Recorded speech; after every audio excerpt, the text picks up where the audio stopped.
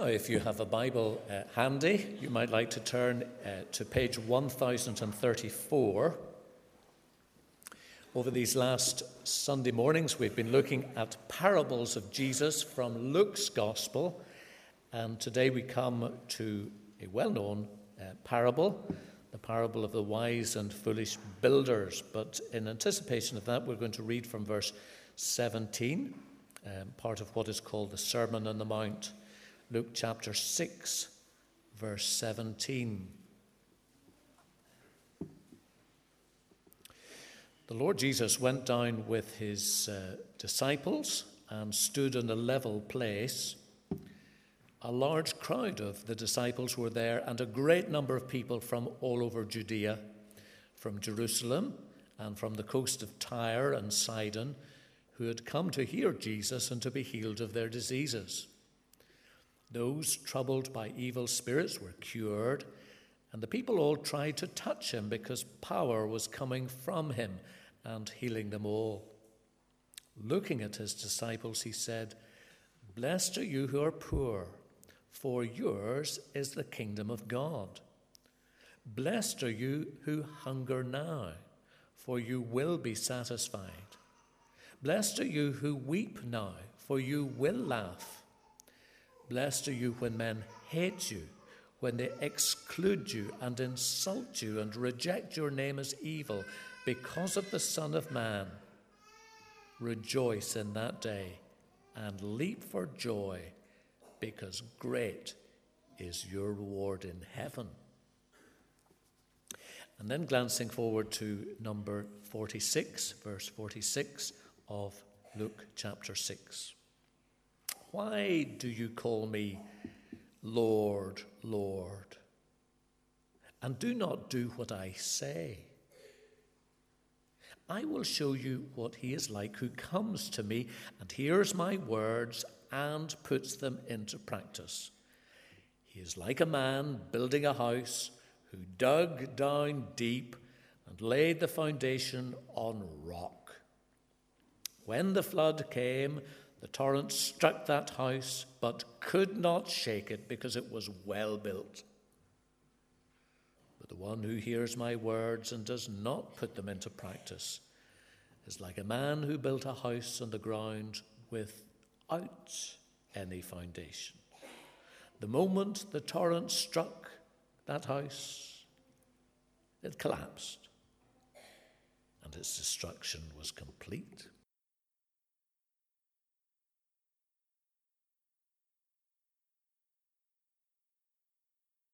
David, come on away up here.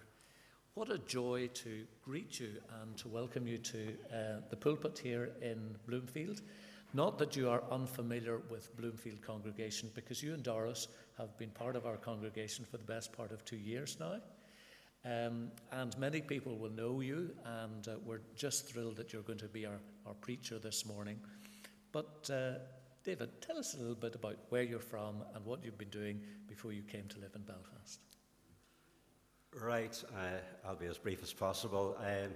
We were both, Doris and I, brought up in North Belfast. I was actually brought up in a Methodist church until I was in my late teens, and then I met Doris, who belonged to St. Simon's Church, and she kind of dragged me into the Presbyterian Church, and that's where I ended up. I worked in insurance for some time, where I found Jesus through another one of our retired ministers. Just saw Jesus in him and desired and was drawn to Jesus way back in my early 20s.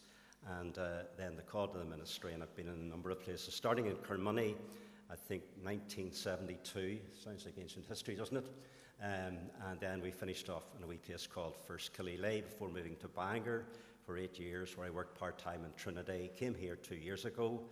And we waited for a while before joining a church until one Sunday I shared with an elder of Bloomfield, who I've known for some time, that we were praying and thinking. He says, "David, this is the place for you." So that's it. And here we are. David, we've known each other for a very long time, and we knew each other from times in Coleraine as well, and you were in First Coleraine for a very effective ministry there. So listen, we're just thrilled that you and Doris are here, and thank you for agreeing to be part of our worship this morning. God bless you. Thank so you much. for the opportunity to talk about the wise and foolish builders. Thank you.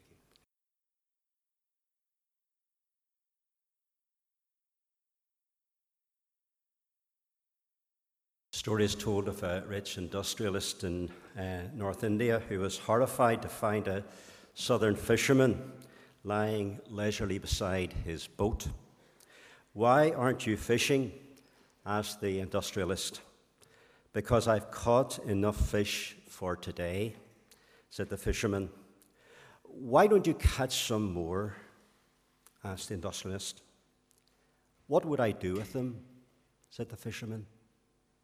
"You could earn more money. With that, you could fix a motor to your boat, go into deep waters and catch more fish. Then you would make more money to buy nylon nets. Then you would make more money and you'd have more fish. Soon you would have enough money to own 2 boats, even a fleet of boats. Then you would be a rich man like me." "What would I do then?" asked the fisherman. "Then you would really enjoy life." "What do you think of doing right now?" said the fisherman. It's a lovely story. But you see, this rich industrialist was offering this man advice about his life, how he should live his life. He was giving him a strategy for what he thought wrongly was a better life. The industrialist was, of course, in the words of Jesus, a rich fool. That's all he was offering to this man. We're going to listen to Jesus. Let's pray for a moment.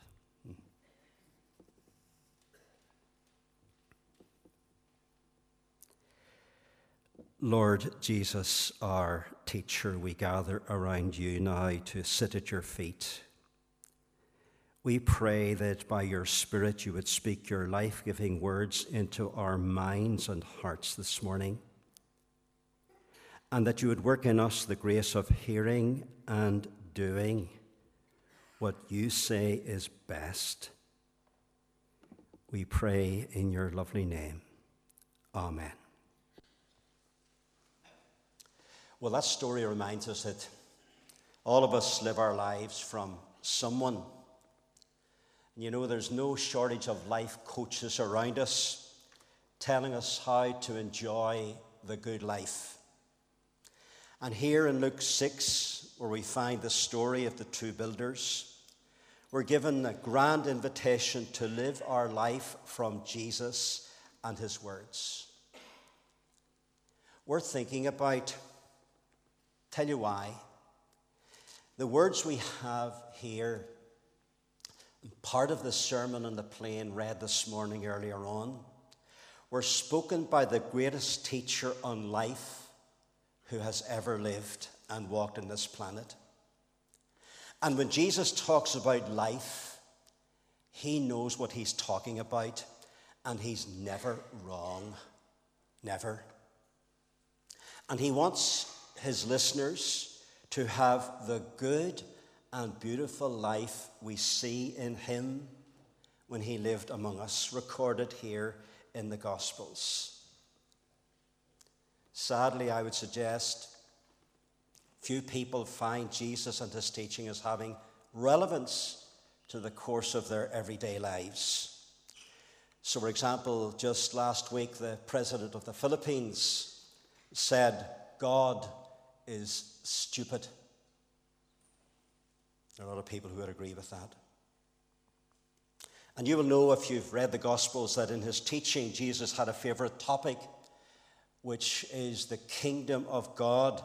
That is the sphere of God's effective rule, where what God wants done is done. It's done perfectly in heaven. Sadly, not yet on earth. Now, the kingdom of God's rule, this is Jesus' vision. And so here, Luke's Gospel, he demonstrates the presence of the kingdom of the heavens in his miracles of healing and deliverance. Verse 18 we've read. These are his calling card.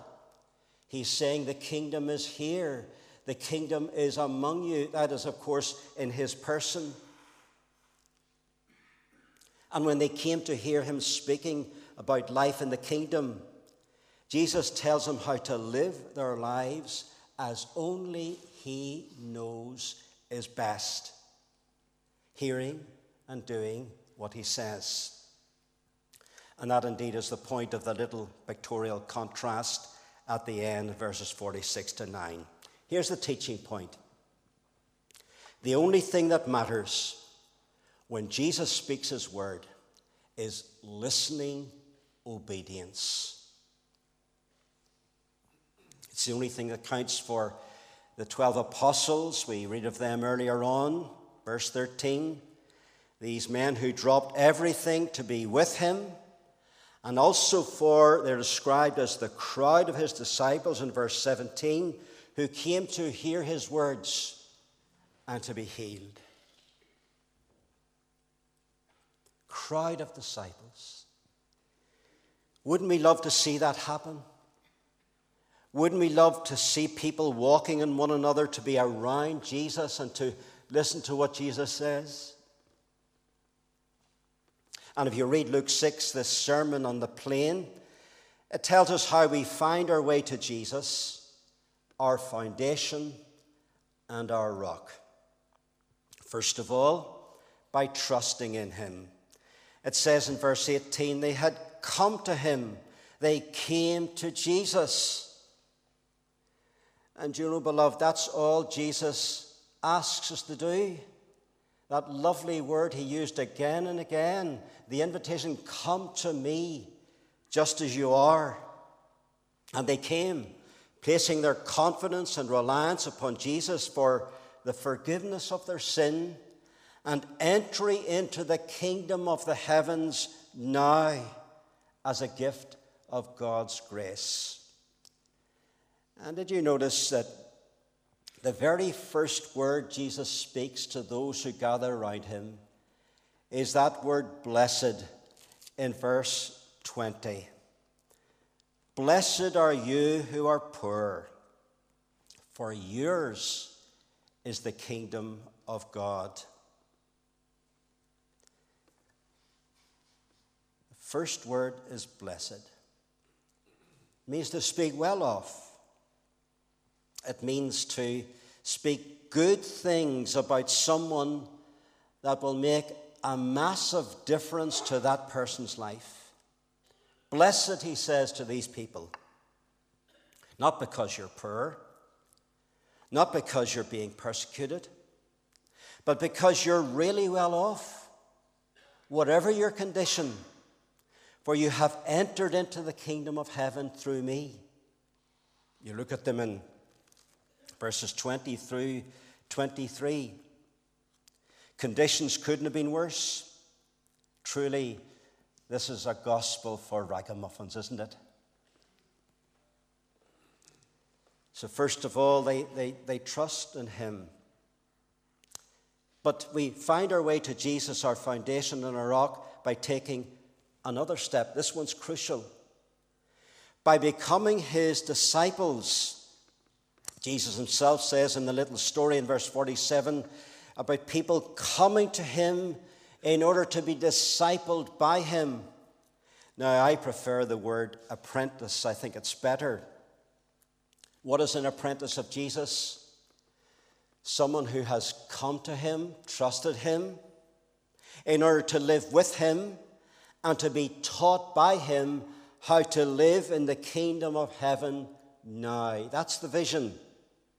And then, by being with him, to become more like him in every way.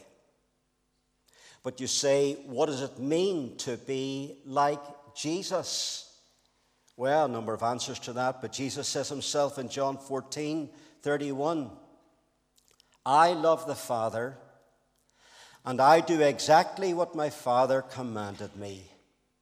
That's listening obedience. Now, the sequence is important here because we read the story of the two builders and we get the impression that the primary aim of Jesus for his followers is to simply listen and obey his words. It is. That's true. But before we get there, we must make a clear-cut decision to become apprentices or practitioners of Jesus, people who position themselves as these disciples did to be with him and to learn from him to do what Jesus said and did.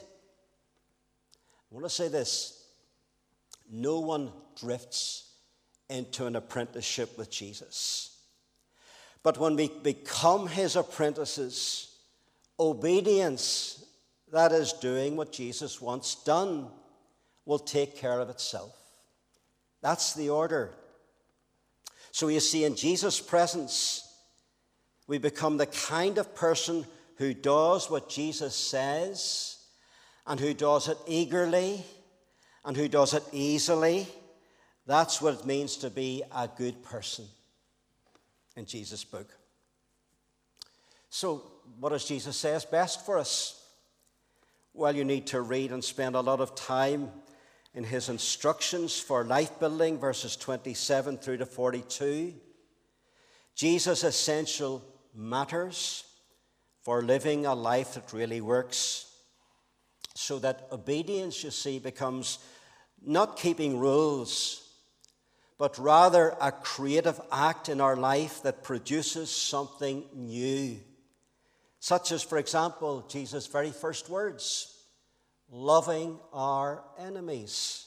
That's where he starts. You don't go far in life without picking up an enemy or two, isn't that right? And the natural tendency with an enemy, you see, is to either attack or avoid. And both actions are loveless. But you see, Jesus teaches another way, the way of love. And love is simply wanting the best for the other person. Tough call. You cannot love an enemy by mustering up willpower, gritting your teeth, responding to another challenge, trying to do what Jesus says. That's what I call the direct route. Doesn't work. Doesn't work for the simple reason that human personality, yours and mine, has been dislocated ever since the first damaging disobedience way back in the Garden of Eden. We are broken people. That's why, and I throw this out to think about, spiritual transformation into Christ-likeness doesn't happen through passive listening to Bible teaching. There's much, much more to it than that. Jesus shows us a better way to being changed. It's the indirect route to become more like him. That is, arranging our lives around certain wise practices we see in Jesus. I could mention a number of them, and others, the way a pupil does with a music teacher.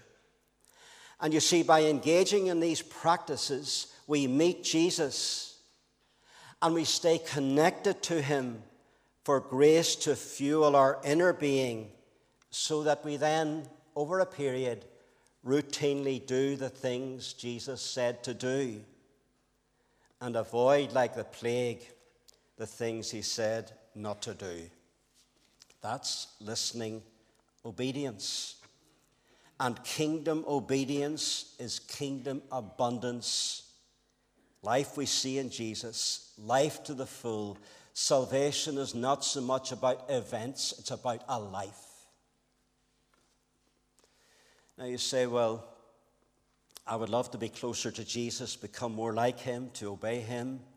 What are these practices that will keep intentional apprentices of Jesus close to him? Let me just throw out two. They're kind of cousins.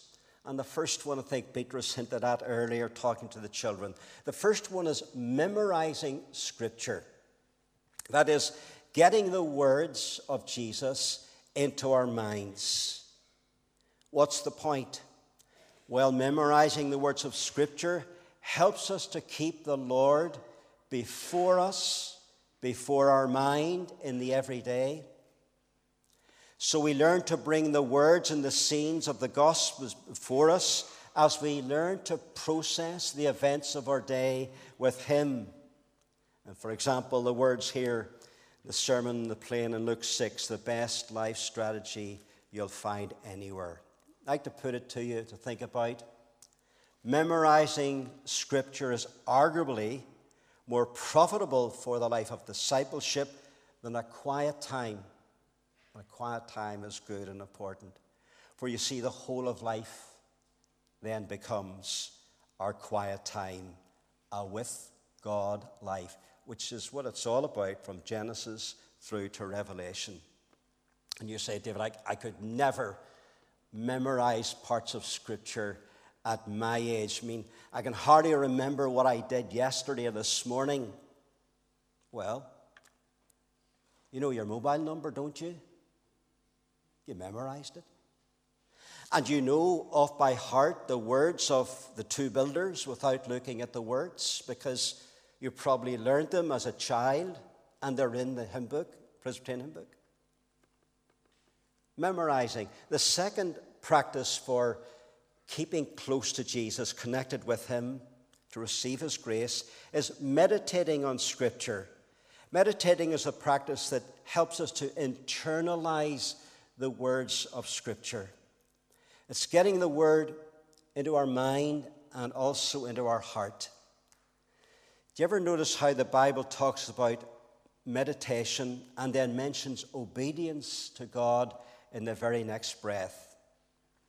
Words from Psalm 119. Meditate on God's law day and night, so you may be careful to do everything written in it. So, for example, you memorize Luke 6:28, just a phrase. Implore God's blessing on those who hurt you. The words of Jesus. You read them slowly. You read them 2 or 3 or more times. You ponder them in your mind. You tumble them around. You ask God to help you to percolate them into the heart. And that's where God's Spirit graciously does His work of making us into the kind of people who simply do what Jesus says, second nature.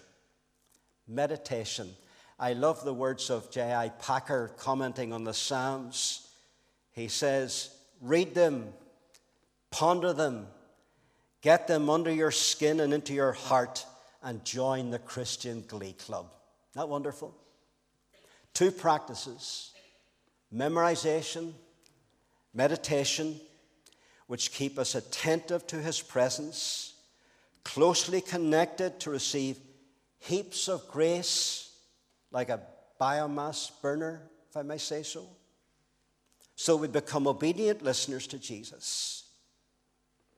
Let's earth this. Someone has hurt you. They may be happy to see you out of the way, lost. Your tendency, said it earlier, is to either avoid or attack loveless actions. But then you see you have memorized the words of Jesus, and you recall these words I've just mentioned. The words earlier on are, blessed are you. By 4, Jesus says these words, 4 times. You are really well off, whatever your condition. And so you see, it's God's blessing and blessings in the depths of a renovated heart, which then flows out to bless those who hurt us. So it will be on the tip of our tongue, if we're progressing as disciples of Jesus, to speak good into the lives of those who hurt us. And we'd be thinking of something appropriate to do them good. It's what's called embodied obedience, expressed in creative acts. You see what's happening? Jesus is blessing others through our words, our attitudes, and our actions. And here's the thing. For intentional apprentices of Jesus, the hard thing is not to bless those who hurt us. That's so important. That's where he wants to bring us to. For intentional apprentice of Jesus, the hard thing to do is not to bless those who hurt us. And then we come to the end of the sermon and this little story illustration, and we know it's not a nice wee chorus at all. It's a severe weather warning. The lives of both builders are tested, verse 48. So the foundation on which we build our lives has profound implications for the way we live our life now and for the future, when we will all give account to Jesus the judge for what we did when we heard his words. When the floods come and the floodwaters rise and sweep down against the two houses, the rock builder will be totally indestructible. He has built well. The sand builder will fall down, because you see, we can't live that way, says Jesus. Hearing and not obeying. And Frank's title is Wonky Foundations. That's what they are. And not be destroyed. And 4 times Jesus says again in his woes, means quite simply, it's trouble ahead for you. And when we come to his story, he says that for the sand builders to call him Lord, Lord, when it happens is sheer nonsense, just lip service. Randy Woodley is a native Indian Bible scholar in the United States. He says this: our First Nations people have heard the gospel over and over again, but rarely have they seen anyone truly live it. This man sees the Christian landscape, his part of the world, littered with sand builders. They hear Jesus' words, but they don't do them. And you know, brothers and sisters, the first thing we do when we hear words like these from Jesus will really determine as we leave here the kind of life we will live from now on, now and for eternity. And Jesus' little story here in Luke, as you know, it's been mentioned, is also told in Matthew's Gospel at the end of the Sermon on the Mount, Matthew 7. But it's Matthew, you see, who adds the comment that Jesus' teaching was given a rare review by the disciples who were listening. It says that when Jesus concluded his address, the crowd burst into applause. They had never heard teaching like this.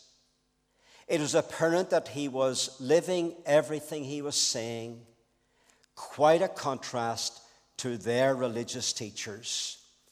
This was the best teaching they had ever heard. This is the best teaching you and I will ever hear. And Luke doesn't record this response. What he does actually is that he says after recording the parable, there's a story of a Roman army officer who recognized the authority of Jesus in his words and works and became an obedient listener to Jesus. It reminds us this morning, doesn't it, that we have the greatest opportunity ever in our local church and in every church to proclaim the good news of Jesus and his love. That is the availability of life in the kingdom of God's loving rule now. Now. Not after we die and go to eternity.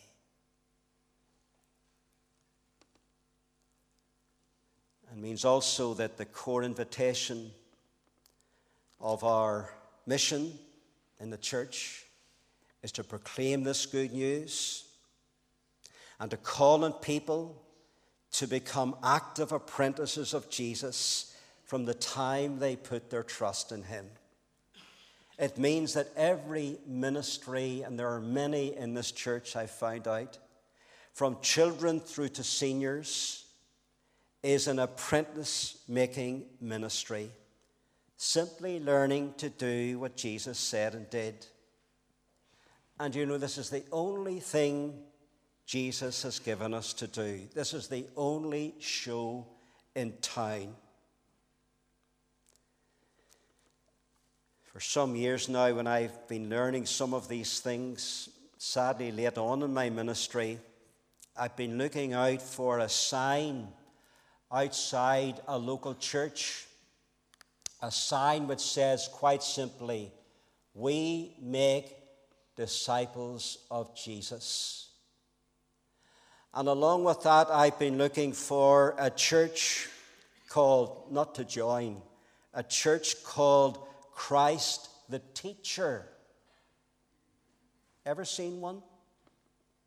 Tell me about it. This is urgent and it's serious. Did you know that research over the last 15 years in this part of the world has found that 70% of young adults 18 plus are leaving the faith? Could I suggest that we're touching here on a major factor? We have not been making apprentices of Jesus who look like him in their attitudes, actions, and words. It's what has been called the Great Omission from the Great Commission. But I want to say this positively. Active apprenticeship to Jesus will work today and will still be working in 50 years' time, despite the current decline in church membership we are hearing about. I want to finish off by doing something I don't do very often. I want to make an altar call. Billy Graham, people like that. Maybe a wee bit of a difference. In my imagination, I hear Jesus calling those who have listened to his words to live a life that really works. And he's making an altar call which would go something like this. Listen carefully. Jesus is speaking to you. This morning, my dear friends, I'm inviting you to make a decision. The biggest decision you'll ever make in your life.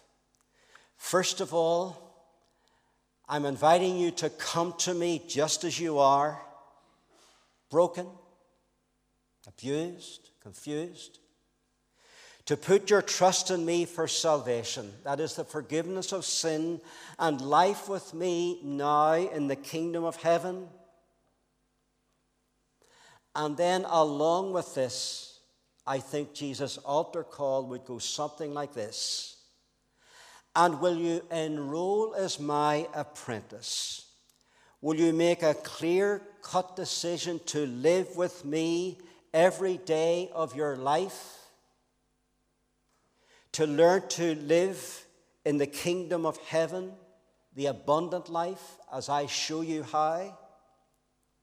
And will you pledge yourself to find out, to spend time doing it, how to do this very thing? And most of all,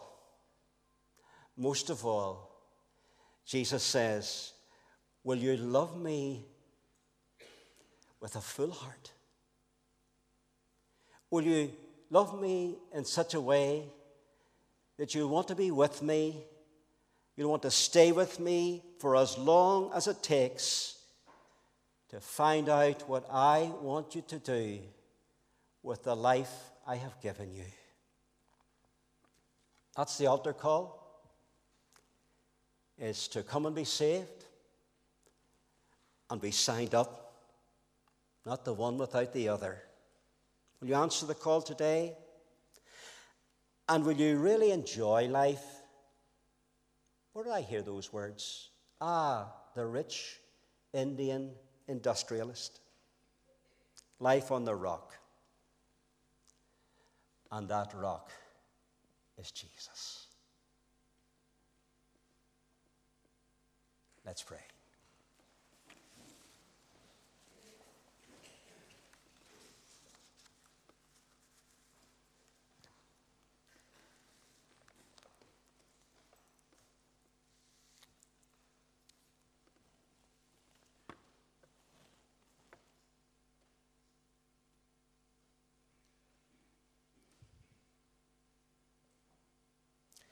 We've listened to the best words about life we'll ever hear. I'm going to help you to make a personal response to Jesus, our Lord and our teacher.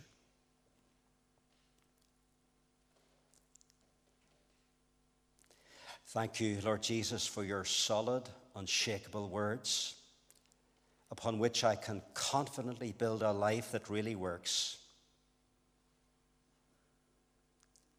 I come to you now just as I am for the forgiveness of sin and life in the kingdom of the heavens. I come to you now just as I am for an apprenticeship to you, to learn to live with you the way of kingdom love. Make me more like you, fully alive. I pray in your name, my rock and my salvation. Amen.